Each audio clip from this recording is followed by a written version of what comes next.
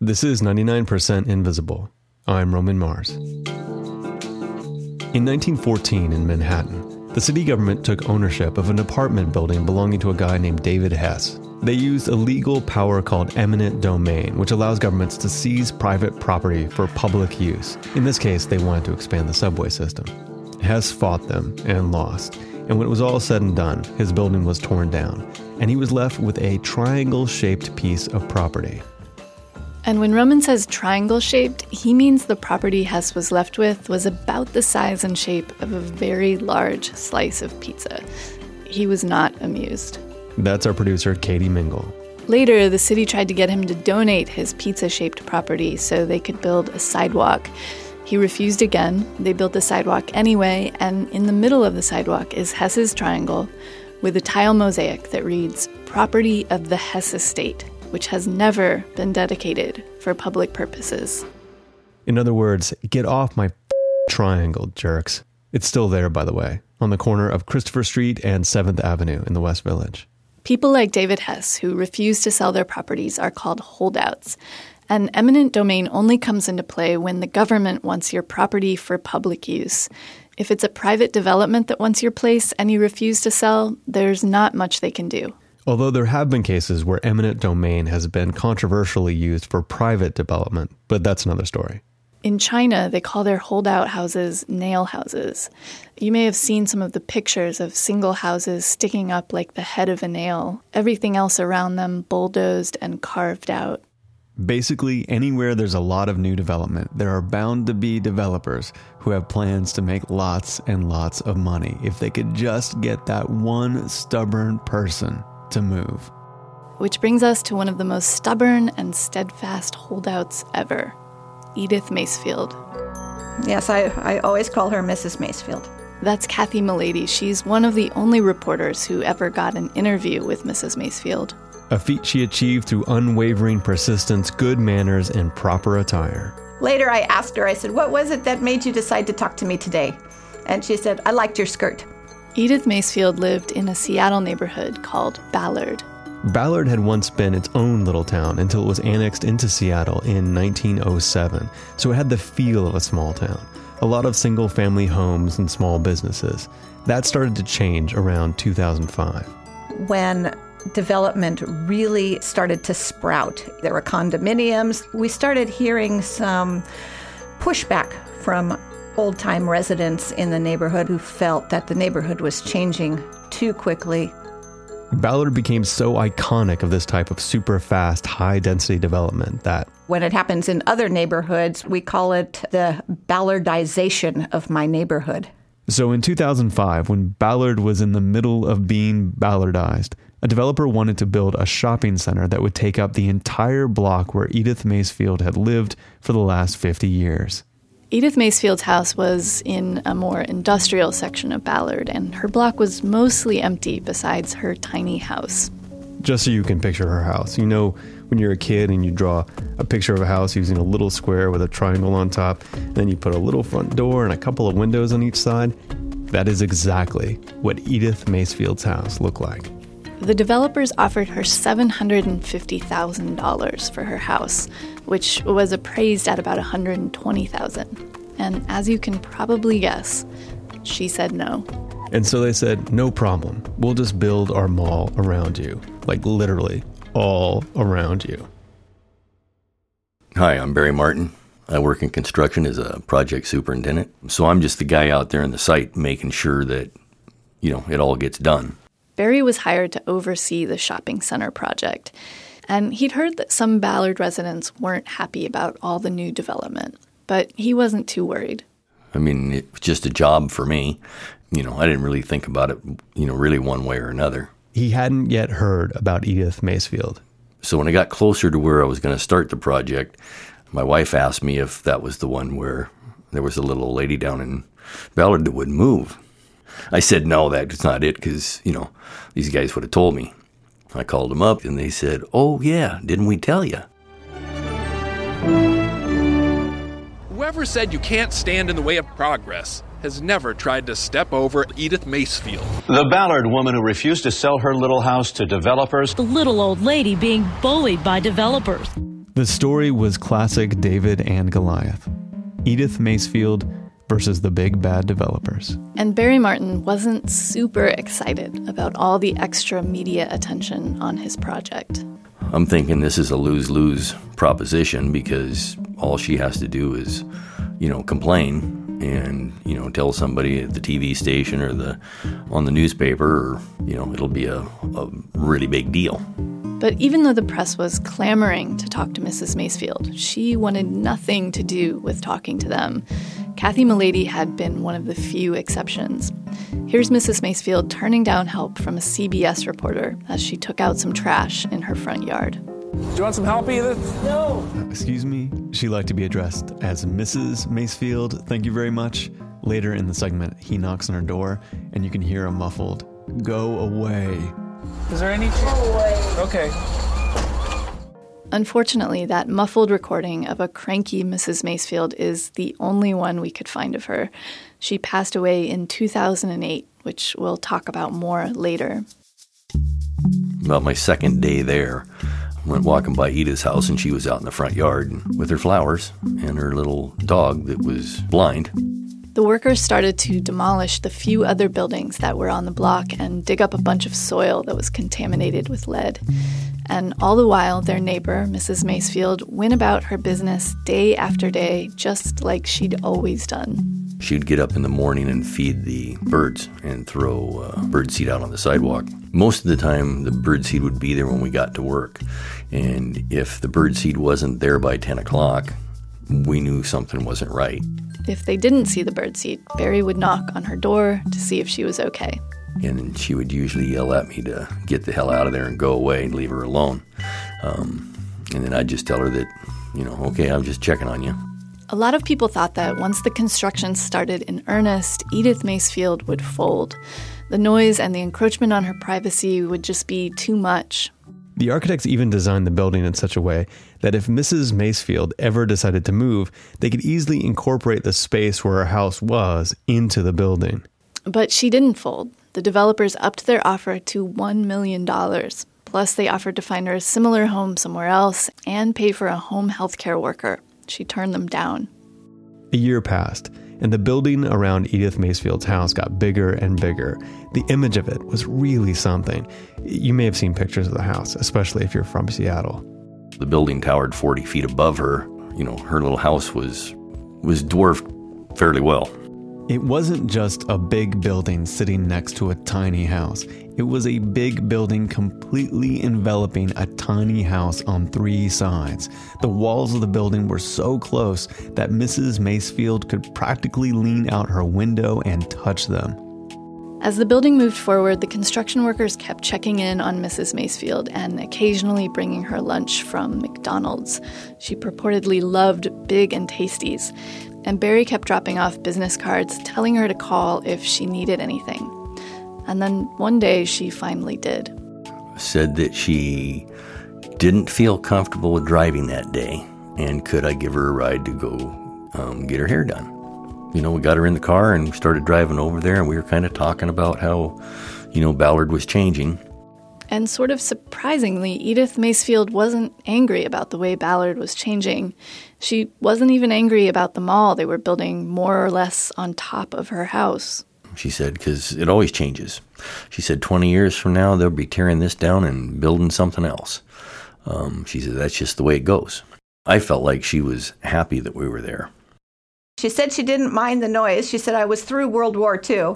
That's Kathy Milady again. And she didn't mind the attention from those young construction workers who walked by her house and waved to her or smiled or checked in a little bit. She'd been there for 50 years. At that point in time, she was 86 years old.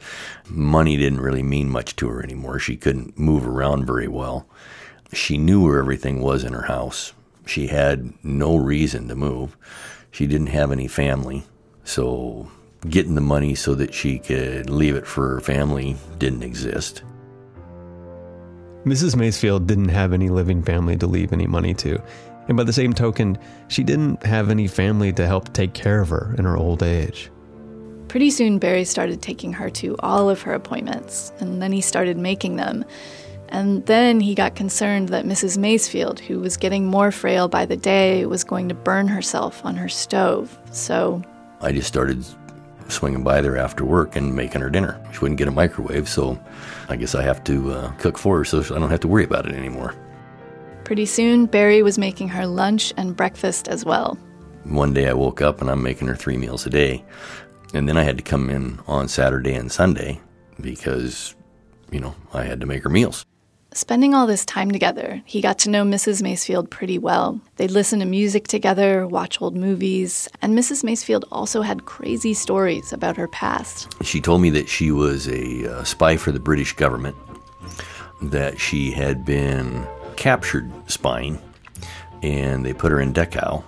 Then she escaped from there. She also said she'd taken care of a bunch of war orphans in England after World War II. And on top of all of that, she claimed to know a bunch of famous people. She told me Benny Goodman was her cousin, and that she had met Tommy and Jimmy Dorsey and had played, saxophone and clarinet with them. Her stories were so incredible that they were hard for people to believe, but they were harder to dismiss than you might think. She came across to me as very sharp. She liked to talk a lot about the past, but she also watched the news and knew exactly what was going on. Barry took care of Mrs. Macefield for nearly a year and a half, making all of her meals, visiting with her on weekends and after work. Sometimes she'd call in the middle of the night and tell him she'd had an accident and she needed him. She had very few wishes. One, she wanted to die in her house, live out her last days in her house. But if I wouldn't have been there, at some point in time, they would have put her in a state-run facility. And there wasn't any reason for that. And then she's going to be unhappy the last days of her life. And for what? When she was diagnosed with pancreatic cancer and began to die, she finally agreed to a home healthcare worker. But Barry became her power of attorney, the person she put in charge of her final decisions. Edith Macefield died in her house on June 15th, 2008. She was 86 years old. She left her house to Barry Martin, the construction superintendent who became her friend, while simultaneously sandwiching her house between a Trader Joe's and an LA Fitness. After she died, Barry began packing up her house, and he looked for things that would confirm Mrs. Macefield's crazy stories about her past. He never found anything about her escaping Dachau or caring for any war orphans. But he did find a Benny Goodman record with a written inscription that said, "To my cousin Edith, with love, Benny."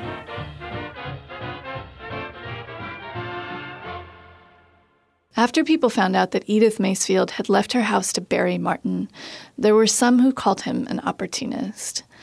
Ultimately, it's hard for anyone other than Barry to know what his motivations were. But for what it's worth, I did talk to a couple of the home healthcare workers who took care of Mrs. Macefield before she died, and they both had a very high opinion of him. Said he was there every day when no one else was, and that he seemed to care deeply for Mrs. Macefield. Barry eventually sold Edith Macefield's house to an investor who had various plans for it, none of which have materialized. And recently the same guy asked Barry if he'd be interested in buying it back. He said no.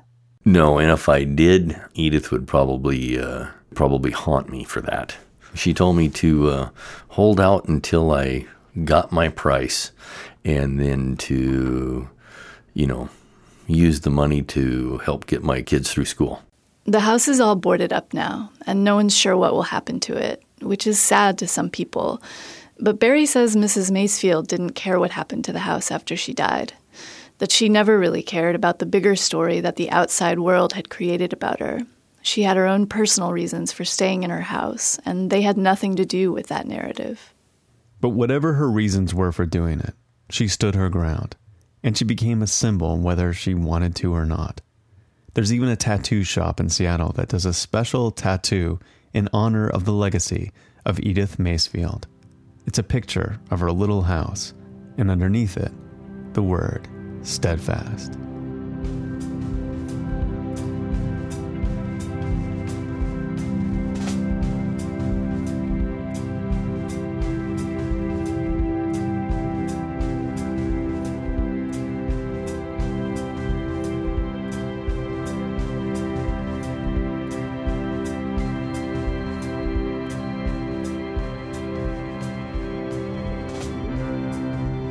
99% Invisible was produced this week by Katie Mingle with Sam Greenspan, Avery Trufelman, and me, Roman Mars. We are a project of 91.7 local public radio KALW in San Francisco and produced out of the offices of ArcSign, an architecture firm in beautiful downtown Oakland, California.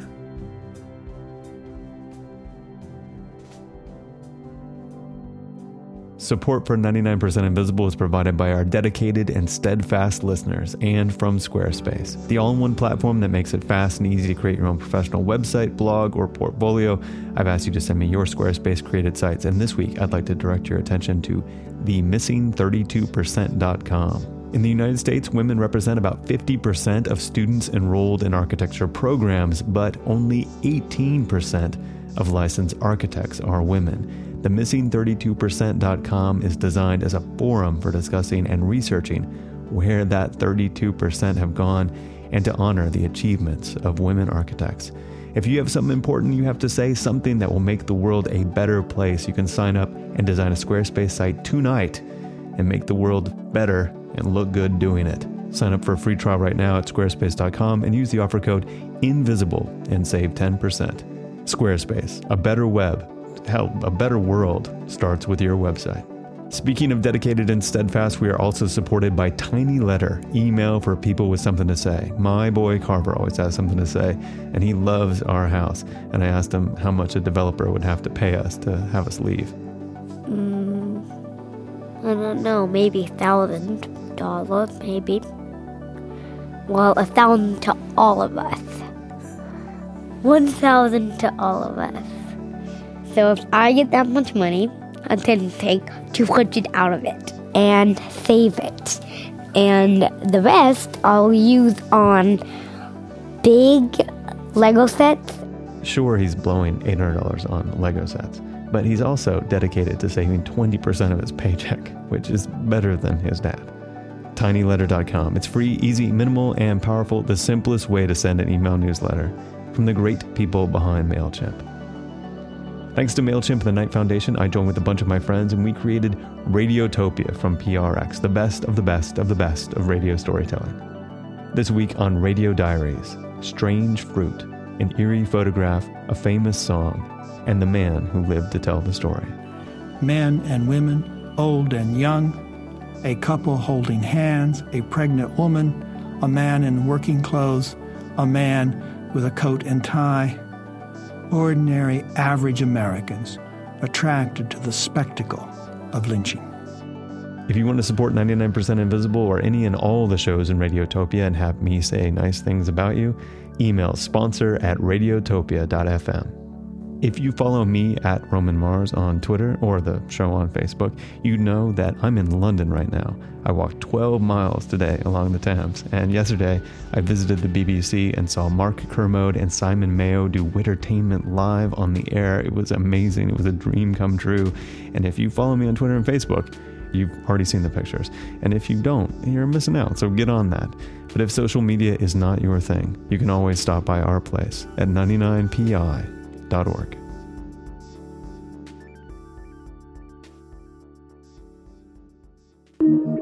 Radiotopia.